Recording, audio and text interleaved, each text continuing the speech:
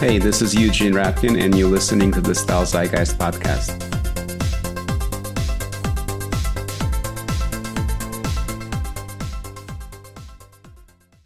I think for me, the process is the most interesting part. So it's like the part where I felt like I can talk about for hours, So that was something that I was always sort of like open to talk about. And like sharing all of that was like, it just came so naturally because I loved doing it. Like it wasn't for money. I wasn't like making a vlog to be like an influencer or things like that. It was just like purely just sharing, like my process and like what I was doing and what I was seeing, what I was thinking and things like that. Yeah. Well, let's talk about the process a bit and your design language, because I mean, that is the juice of the thing, right? Like that's what you do it for, right? Like and I feel like for you, this is where your real element is. Yeah. So let's talk about your design language and your process a bit. How do you see, how have you developed it? How do you go through the process, and what does it mean to you? I mean, for me, it changes a lot, the process, because I don't know. I'm a very physical and also an emotional designer.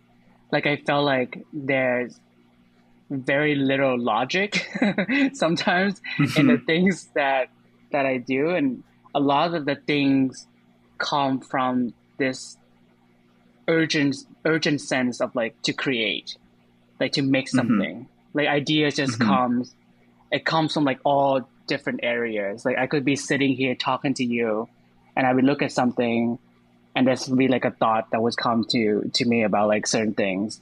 Or I could be like sitting on the train or walking around. I know it's like so vague, but it really does happen like that. Because for me, the bottom line, it's so weird saying bottom line. It's like weird when you become like a business owner and you start talking like that. your language changes. Oh, I know that story well. Yeah. Your language and changes. Then suddenly you talk about the bottom lines and things like that. And sometimes I have to catch myself because it's sometimes it's strange. What were we talking about? So like the end goals for me is to make beautiful product that has like a function. Like they have, like you have to be able to wear it. If you cannot wear the product, I'm not interested. Like I'm not like a fantasy designer. Right. I like product. So for me, like there's that fine line between making a product that, like, again, that's, something that's familiar enough that doesn't alienate you, but new enough that you would like, that you feel like you want to buy it, or that's like, is create desire in a way. So I don't know. That's sort of like whatever I do, that's sort of like the main things I like. Yeah, I don't have like a specific woman or things like that in mind when I design. Also, there's just like it came from different things. Yeah. So it sounds like it's a very intuitive, from the ground up kind of process. Yeah. It's usually start with like I like to start the collection with like fabric. I think that's like what I usually start with. And then a lot of things are based from either pre-existing clothes. We do a lot of like vintage, but not in a way where you trace the vintage. Like we usually try it on and then we chop it. Like we cut it, or it's like surgery. Like we open the lining, we dissect it, we look at the sleeve, we look at the inside, we patch things together. But never in sort of like a Comme des Garçons kind of Ray deconstructed kind of way, because that's Right. Because for me, like that process sort of like lead me to other things. It's not meant to for it to look like that in sort of ways. Right. Yeah. So it's not like a Margiela thing also where you deconstruct it, but it leads you to creating things that are new and your own. Yeah. But it seems to be that like what comes out of it is a very, actually, in terms of visual language, is a very clear proposition in terms of what you like. But it sounds, what I'm trying to say is actually, it's not dictatorial, like, oh, this is how I see a woman dress, but more like this is how garments come into being. And that's how they work together. And that's how a wardrobe gets built and a collection created. Yeah, I think I like to propose like more like I like to propose garment or like a way of wearing something or showing people a different way to like rewear something. But it's never dictating that you should wear things exactly like this. So which is why a lot of the garment that I'm interested in, you can take it apart, you can wear it inside out, you can layer them.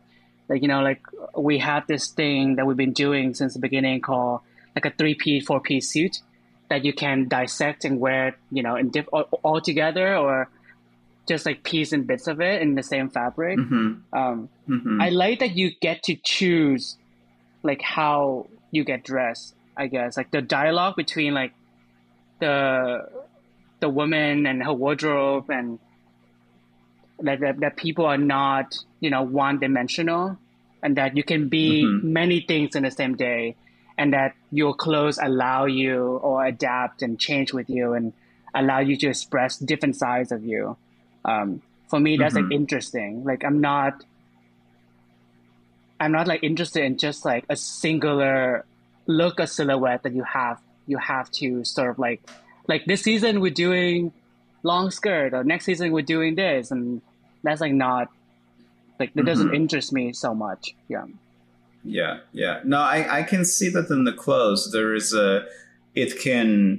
it's a very aesthetically clear proposition, and you can do that. You can do head to toe Peter Do, but at the same time you can take it apart and do it in completely your own way and mix it with other things. And I think there is an attraction to that way of dressing. And I also especially saw that when I saw your Woolmark collection, where it was like, I don't know, what did you say? Was it like 20 pieces, but it ended up with like 300 looks or something? And I thought, I did not know you could do that with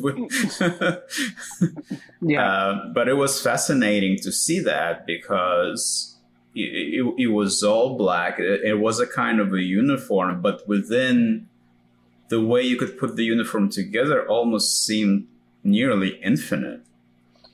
Yeah, I think like I like choices, I guess. But the collection is called 365. It sort of became, we did the collection for Walmart, but now we're doing it for our core collections in a way, where it's sort of like a nod to New York, where everything's in black, like how we all dress. There's 22 pieces that's comprised of like a layer of knitwear, and then tailoring, and they all make out of one fabric and one yarn. Okay. Yeah, so the yarn, they're all made out of the merino wool. It's like a fine merino yarn, and then the fabric is like a fine merino wool, like suiting. So it's like sweaters, like sleeve, pants, shirt, trench coat, blazer, things like that you can mix and match. And we spent 2 days styling like with different combination. And I think we got to almost 400 looks. That's amazing. From the 22 pieces. Yeah. Um, Yeah, when you told me the first time, I was like, wait, this is hard to compute in my head.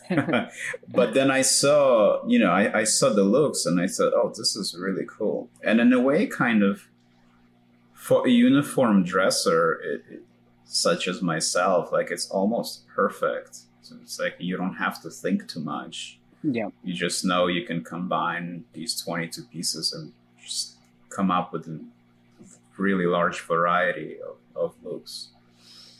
Yeah, I think that's Um, always how we approach designs at PD as well, is that um, because I'm like an outfit repeater. Like I love wearing the same thing over and over again mhm, because I feel like that's how I shop. I buy things I really love and I wear it to death. I'm not mhm, so that these collections I would for to design sort of like a base that you can rely on, but it gives you the ability to like change it up. So you yeah, never yeah, feel like you're wearing the same thing. A lot of right, sweaters, right. like the sleeve comes off and the neckline comes off. And even though it's Mhm. 22 piece, some of the pieces in that collection's made out of like three, four different components. I see, I see. Yeah, so like you can like take them apart. So you can just wear Yeah. them all year round by just removing part of the garment and then layer Hmm. things on top of each other. I mean, the moment you introduce like a white into, because we have one white shirt, and all of a sudden Hmm. it's like a whole new combination with Right. just a white shirt. So every time you add a new piece, it's sort of like unlock like Hmm. endless possibility and combination. So that's something Yeah. that we really excited to do for. We're actually doing like an in physical experience by the end of the year for that collection. So I'll keep you posted Oh, on that cool. too. Yeah, yeah, Yeah. yeah. That sounds great. Yeah. Come and play with Peter's clothes. I love Yeah. that. Come try it on. Speak. Speaking of which, I mean, you wear your own stuff all the time. Do you test drive a lot? Yeah.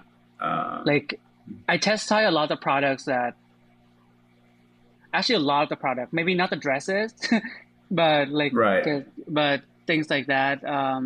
I test try a lot of the shoes, a lot of the bags, and I usually wear them for a while, and it went through like sort of the development process before we show them.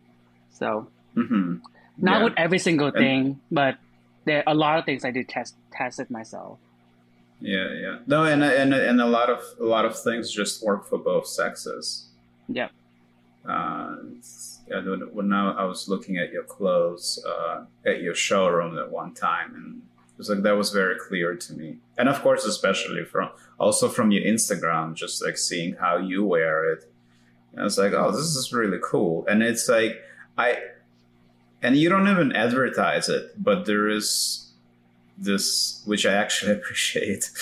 You don't scream it at the top of your lungs. We're gender neutral, but it is there absolutely, um, and I think it's cool. There's like this element of discovery that can be made without you like pushing people to it actively. yeah. Without I guess sort of like labeling it. Um, Hmm. Yeah, yeah, yeah. exactly. Yeah, that's a good way to put it. Um, And so then you decided to launch like a proper collection, right? And when was your first collection Spring launched? summer 19. So Spring summer we 19. yeah. So we showed that it was during the summer of 2018. Yeah. Hmm. And then the world fell apart. Yeah. And how did you pull through the pandemic? I mean, we're still here. It's Yeah, been yeah. no, no, Ben. It's been a difficult. I mean, the past almost 3 years, for everybody else. But as a small brand, like there was a time where I would wake up every day with like emails of like stores cancellations and our factories shutting Hmm. down and um, we had to pay the teams and yeah, I mean there's all the things, the supply chain issues and shipping issues and production things and yeah, there was a lot of that at the beginning. It was I don't know. I feel like now people are talking about being more transparent about running a business because it's it's a whole nother things on top of designing collections. Because for me, I like to be involved in the design process. Like I'm not like a creative director who just like delegate tasks to people and then I walk away. Mm-hmm. Like that's just not Right, right. how I, if there's a day, if I just do that, I don't know if this job is for me. I like to Yeah. design product. I like to make things. I like to have to work with people. So sometimes like the title creative directing does bugs me a little bit Mm-hmm. because Yeah, that's like yeah. not exactly what I'm doing all the time. Right. Yeah. Um, but but yeah, it was just like really really hard. It was really difficult to get through it, and I'm glad that we ended up in a different state. But the company changes like 3 times during those 3 years Wow. because every time we like find new solutions, something else happened. Every time we Yeah. move the factories here, they close down, or shippings got delayed, and then our shoe factories got COVID, and then everything's things like that. Like every month, there's like a new challenge. Yeah. Mm-hmm. Well, I did not mean to jump ahead. I did want to talk about your first collection, and if I remember correctly, like, did you take that to Paris, and like, how was the reception to the first collection? Yeah, we took the collection to Paris. I mean, we were really naive and we had no confirmed appointments. I think we had Barney's. That was our only appointment that we were confirmed. But Wow. we got that Okay. appointment because my business partner Vincent was friend with one of the buyers there. It wasn't we didn't got the Okay. appointment because we were good or they know who we are. Right, right, right. Well, It was because a you called, right? Yeah. This is yeah. what I keep telling people, how important connections are, and how this is actually not a very big industry. It's big, but it's not that big, and so No. much relies on It's personal connections. it's small. Everyone knows like everybody, right? Um no, yeah, we have one confirmed appointment, which is Barney's. And then I think the first collection was really big. It was like 150 pieces. Wow. Because at the time, there was my first collections that I did on my own for not for like a brand. It was like it was a personal collection. So I was still trying to see like where we were. Like I was sort of like doing Mm-hmm. everything that I love in one collection. Because there was like print, there was tailoring, there was evening, there was color. It was a lot. I mean, even though I loved it, it was a lot of ideas, and I didn't have that confidence to edit. There was no Mm-hmm. customer Mm-hmm. yet. I didn't know who's gonna buy the collection. There was no store confirmed.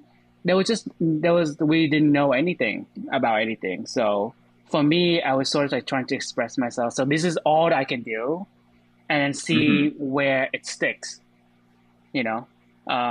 Yeah. So that was the thinking behind the first collections, where like it was really hard for me to edit, and then as time goes on, we have customer. I gain more confidence. I'm like better at like making collections, better at like editing, because now this is like Mm-hmm.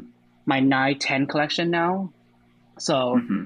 and I do think it's like a skill. It's a skill to able to like Oh yeah. edit down to Oh exactly what yeah. you want to say, right? Um, because for me, for me, that's important. It's important to just Mm-hmm. really saying the right things.